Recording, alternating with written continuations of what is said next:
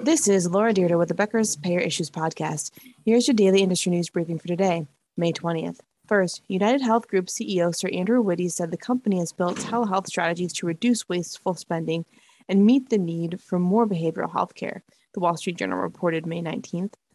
Mr. Witty was speaking as part of the journal's Future of Everything Festival. He said telehealth visits for behavioral health care are particularly popular, adding that those services help address the lack of behavioral health providers nationwide. United Health markets a plan to employers with lower premiums that require patients to seek virtual visits before seeking in-person treatment, according to the report. Mr. Witty said the plan seeks to better coordinate care to get better results. Mr. Witty was asked how the company is preparing for possible changes to other areas, including abortion access laws following the anticipated U.S. Supreme Court decision. He declined to give specifics, according to the report.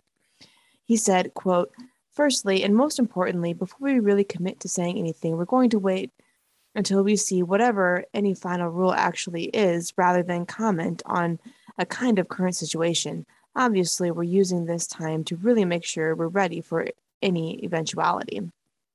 2. Maryland Governor Larry Hogan signed legislation earlier this week that places a cap on insulin copays at $30 per month. The Insulin Cost Reduction Act caps the price for a 30-day supply of insulin for those on state-regulated commercial health plans and applies to all policies issued or renewed in the state starting 2023. The American Diabetes Association praised the new law as a critical action that will help save the lives and reduce the burden of insulin costs.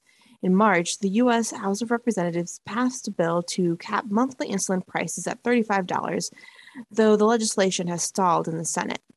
3.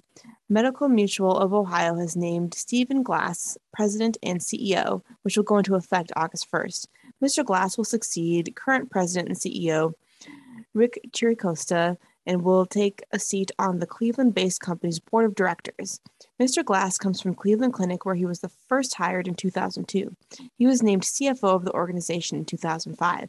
Mr. Glass is responsible for the overall financial operations for the clinic and its subsidiaries across the globe. Prior to that, he was the vice president of finance for Columbia, Maryland-based MedStar Health. And 4, Blue Cross Blue Shield of Tennessee has chosen Jennifer Weaver as Senior Vice President and Chief Information Officer. Ms. Weaver leads more than 800 technology professionals responsible for protecting members' data, maintaining security protocols, and keeping information technology systems operating. She first joined BCBS as a business recovery coordinator in 1997 and was most recently Vice President of Infrastructure and Operations. She also serves on the board of the Siskin Rehabilitation Hospital in Chattanooga, Tennessee.